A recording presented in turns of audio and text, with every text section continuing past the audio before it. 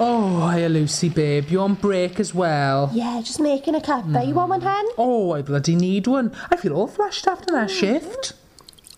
Oh my god, did you see that programme on last night about the boy with no face? It was hellish where it was. Oh, no, I didn't. I was watching Gypsy Wedding on the other side. So what, he, had no face at all? Could he speak? It was just it was smooth skin with dents in it. He could talk a little bit but it was muffled, do you know what I mean? Pity for him, but he was living life to the full. Fair play. He was training for the Olympics. No, not the Olympics. What's that one called now? But it's not for normal people. Oh shit, what's it called? Paralympics. That's it. Yeah, he was training for that. Cycling and all sorts he was. Couldn't see a pissing thing, mind. Kept getting beeped up by cars. They let him out, did they? Yeah, goes to school and everything he does, played for uni and all.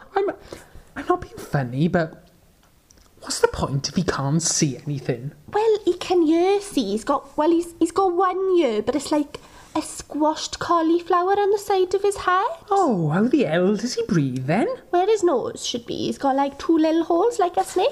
Oh, God, that's awful. Oh, no way to live those. Oh, no. Oh, my God. I said that. I said exactly that to Gareth last night. I said, Gareth, I'm not being funny, no offence, but if that ever happens to me, just kill me now. Put the pillow over my face. I would not want to be alive. Yeah, I'd be the same. I'd be exactly the same. Yeah. Hey, talking about telly, did you see My Gay Husband? Oh, my God, yeah, it was good, wasn't it? Sky Plus didn't watch it yesterday. Amazing, wasn't it? Amazing. So good. Oh, you'd die though, wouldn't you? Oh, yeah. You'd absolutely die. Imagine that. Waking up one day and poof, your husband's gay. Die of shame, wouldn't you? Die of shame. God, yeah. Never get over it, would you? Never get over something like that. I'd never have another boyfriend again. No, I just keep thinking, what if? Yeah. Looking for all the signs, innit? No way to live, is it? Constantly wondering if your significant other prefers the male. Hey, you imagine Gareth? Oh my God! Can you imagine Gareth? Oh my God, no. Gareth would never be not like that at all. No. Not that he's homophobic and he loves you and everything, doesn't he? Yeah, but oh my God, I said Gareth, don't you ever do that to me, right? Oh no, he'd never be like that. No, my Gareth, he's too manly. Hey, I don't know, mind.